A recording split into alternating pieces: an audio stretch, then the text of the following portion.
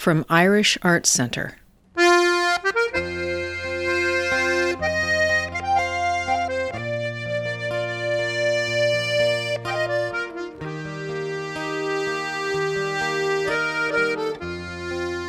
Hi, I'm Dirk Powell, a musician and composer from Lafayette, Louisiana, speaking to you from the banks of the Bayou Teche. Several months ago, as the world was altering itself in so many unforeseen ways, Irish Arts Centre reached out to me and told me about a project called Grasta, where they were commissioning 26 artists to create a piece inspired by the idea of finding grace in uncertainty. They asked many artists of many disciplines to consider the question whether anything good, any kind of hope, could come out of this seemingly bleak moment. I was so glad to get the call because I'd been reflecting on those things myself, asking the questions of whether or not we could find some meaning that would carry through the end of this era, things that would resonate with us, and when we looked back, help this era not just be a time of loss and suffering, but something that changed our lives for the better and brought us ways of looking at life that had value. And I really wanted to explore that. So getting the opportunity to do so was a special thing for me, and knowing that I would be collaborating with Irish Arts Centre. In the past, we'd had so many good experiences working together. And in thinking about how to proceed with that, I reached out to my friend Mike McGoldrick, who's one of the most soulful musicians I know, wonderful composer, uilleann pipe and flute player of Irish heritage, living in Manchester in the UK. So when me and Mike started talking about it, we came up with some ideas that were both unique to our stories, but also had qualities that we thought could reach out to a general audience and bring something positive. But before we dig into that, I thought we could talk about this past year and what it's been like for us. Mike? Well, Dirk, it's certainly been a very different year to the normal years we would have as a musician. Being home for a year and not touring, for me, would be 6 or 7 months of the year taken away. So adapting to a new way of life and thinking out of the box of keeping myself occupied has been my biggest thing during the whole year. So what I've been doing is a lot of community-based stuff. I've been helping a local Irish radio station that couldn't go into the studio, so they did a live Facebook thing every week, and I've been giving them a piece of music every week to play to boost the morale of the locals, to the people that watch it. And then I've been doing split screen songs with local musicians, and then I've been learning the whole new world of editing afterwards, which has been Final Cut and iMovie and troubleshooting and all these kind of things. And the other thing is I've been visiting my parents every week and being their carer and looking after the shopping for them. And only recently in the last month has my father's been out for the first time because he's had the vaccine. Homeschooling with the kids, and the positive thing is me and you getting to work on projects, and there's lots of projects that are just left in the air at the minute that will finish when we get to meet people again. How about you, Dirk? Yeah, it's been fairly similar. Definitely been taking care of the older generations and trying to help them, and my mother as well just got the vaccine not too long ago and had her first hug in a year. You know, when you think about that, going through your whole life and then suddenly no human touch or contact really for that length of time. And it's been that kind of moment where I think a lot of the things that are the most important have come into focus, and went from a moment of so much sort of exterior energy, everything going out and everything always being on the run and kind of moving, and the world seeming so small that we could be anywhere, anytime, to a feeling of, wait a minute, yeah, there's roots here, and these roots are important. And then at the same time, like you said, connecting virtually more than ever. So it felt like being very local, but also more connected in other ways. So it's been quite a time.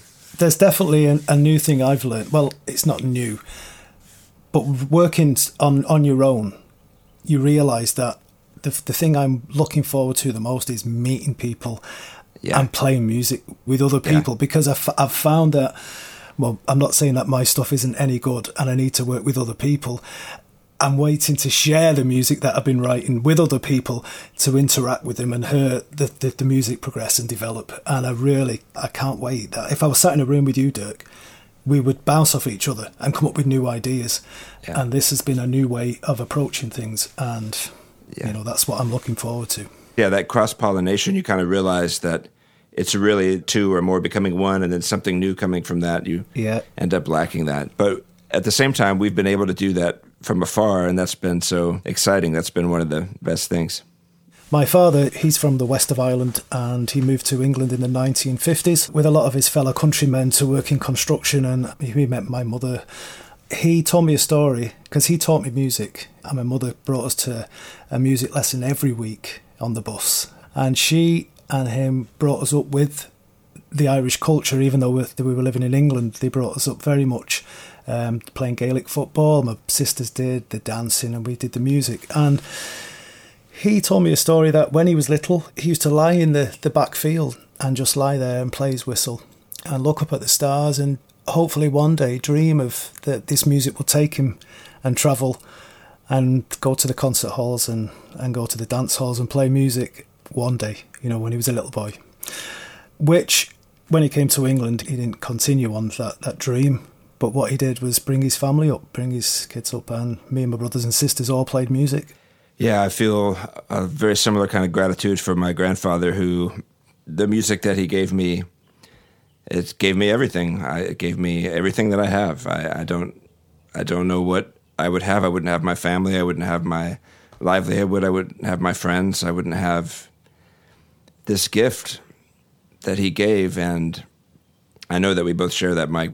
And also my grandfather, in a similar way, worked in a steel mill for 40 years. And I say it all the time, but I know you feel the same. I would have given anything to experience one night that we get to experience frequently. Absolutely. To be on stage in front of a big crowd and feel all that back. And he never got to do it even once, much less night after night. So the debt is heavy, but at the same time, they never asked it to be paid.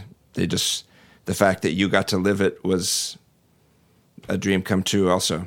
I have got huge thanks to my parents we didn't have much money at the time. We couldn't afford instruments, expensive instruments, but they bought every record you could possibly think of, and they helped us buy, instruments that they could afford, and they took us to music because we didn't have a car, so we went on the bus, whether it was raining, whether it was sleet, whether it was snow.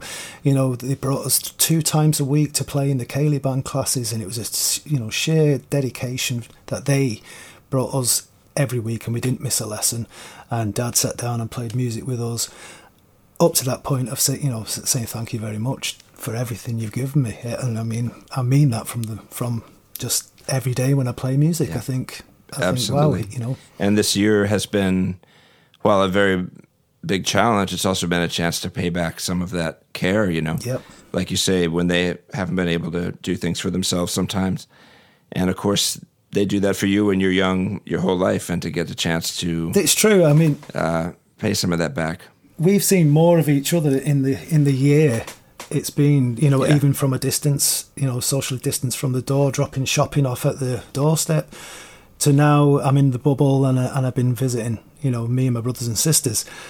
And I've been having the best time ever. I've been sitting with my parents and listening to them, telling stories of when they first came to England and when they were going to clubs and Mum singing. There was a great story.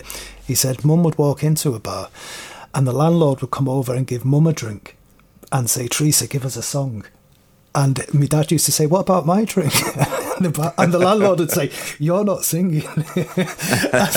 He said, and your mum would start singing. It'd be a small back street terrace pub in the city centre of Manchester.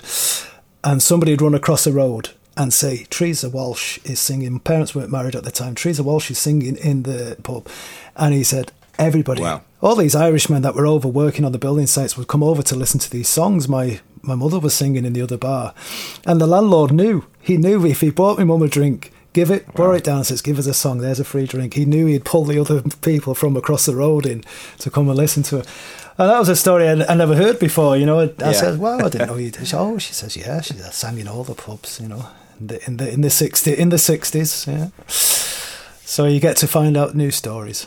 Well, recording Which Star Are You Going to Follow, which morphs into Waiting on a Greyhound, it's just been an experience that feels like it unifies so much of what we share, both in terms of what the music means to us in history and family and connection and all these other levels, but also experientially and things that we've we've shared. I mean, when you first told me that story about your dad lying in the field and saying, which star am I going to follow? Yeah.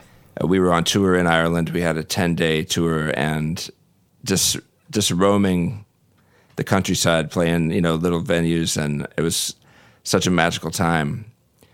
And that story always resonated with me so much because I feel like we've been able to do what we do because of what the previous generations offered to us. And, it was wonderful to get your musical ideas, your tracks, and start to think, okay, we can make this something special, When I read the lyrics, there's a part in it where he's looking up at the stars and reaching the stars in the palm of his hand. And straight away, I got it. The second half of it, Waiting for a Greyhound, which is a tune that I wrote, because my mother was in the hospital at that time in 2017, when I wrote that tune, I couldn't go get Mike and some other musicians in New Orleans as I was supposed to at the airport. So they had to take the Greyhound over to Lafayette. And, there's no more real way to dive into Louisiana than taking the Greyhound from New Orleans to Lafayette. I mean, that's the real deal. And so it's really interesting the way that tune evolved. While I was waiting for Mike to get off the Greyhound bus, I just started whistling that tune, and I just came up with that tune in my mind and thought, oh, this would be a cool tune, Waiting for a Greyhound. And while that was going on, unbeknownst to me, he was actually recording the bus driver speaking in the bus, announcing to the passengers the extreme punishment that would happen if the music was too loud, which is that they'd be asked to turn it down.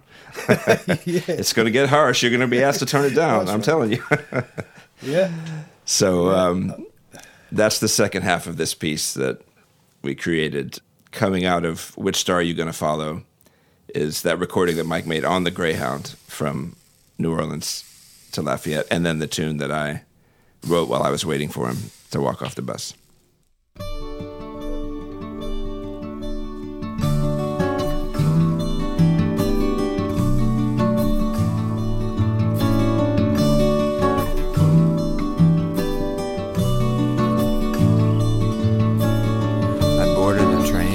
On a ferry, I rode on a bus, I walked down the lane, fingers clutching to my old mandolin, removing my coat to protect it from rain.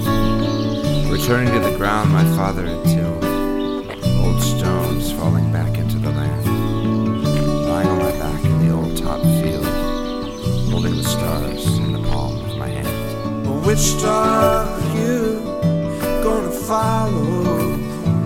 They were so close, but I never chose. Don't wait until tomorrow. It calls your name, so let it claim your heart.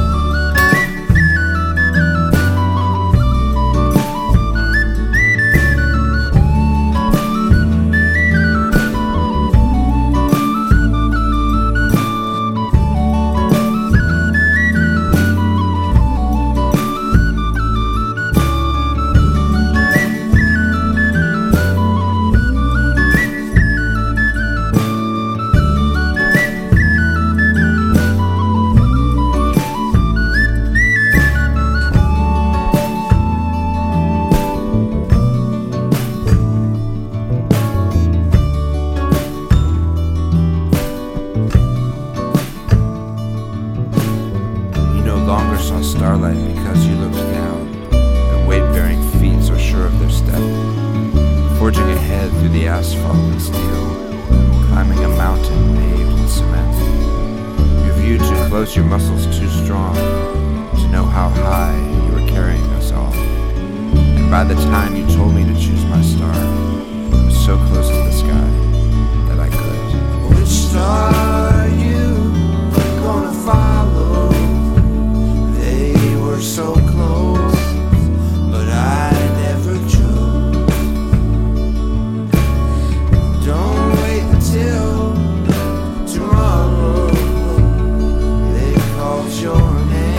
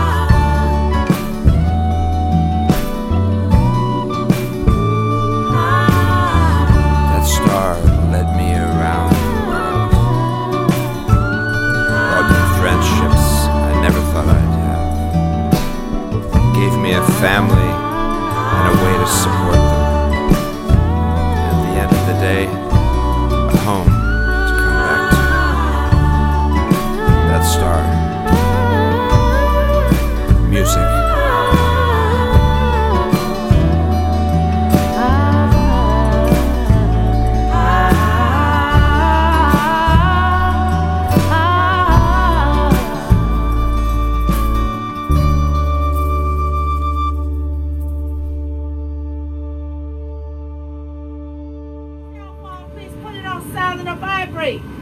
We don't want to disturb our fellow passengers as well as the driver. You're listening to your music or playing your games, please make sure you use your headphones for your listening pleasures only. If I hear your music up there, I mean it's too loud, I'm actually tone it down. All right, our first stop, Baton Rouge, 230, Lafayette, 350, Lake Charles, 520. We good?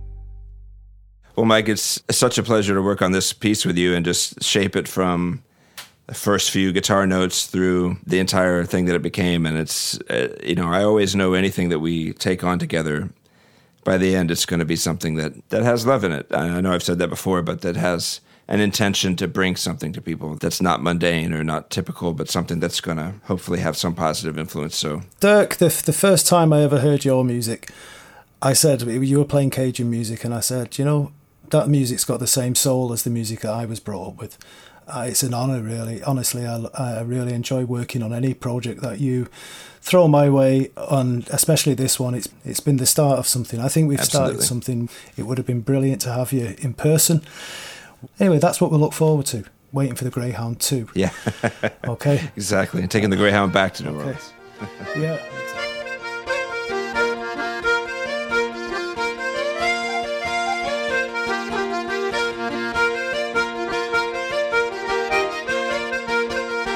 I'm Rachel Gilkey, Director of Programming and Education at Irish Art Center.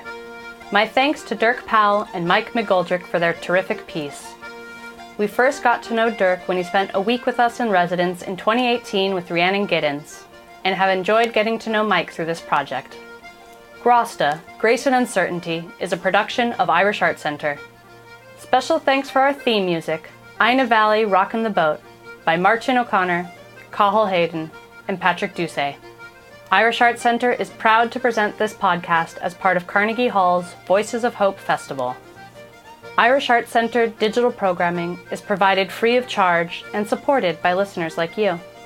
To make a tax-deductible contribution, or to learn more about Irish Art Center programming in our Grosta Commission series, visit irishartcenter.org. You can also sign up to receive alerts about the state-of-the-art new Irish Art Center opening in Hell's Kitchen later this year. That's irishartcenter.org. And thank you.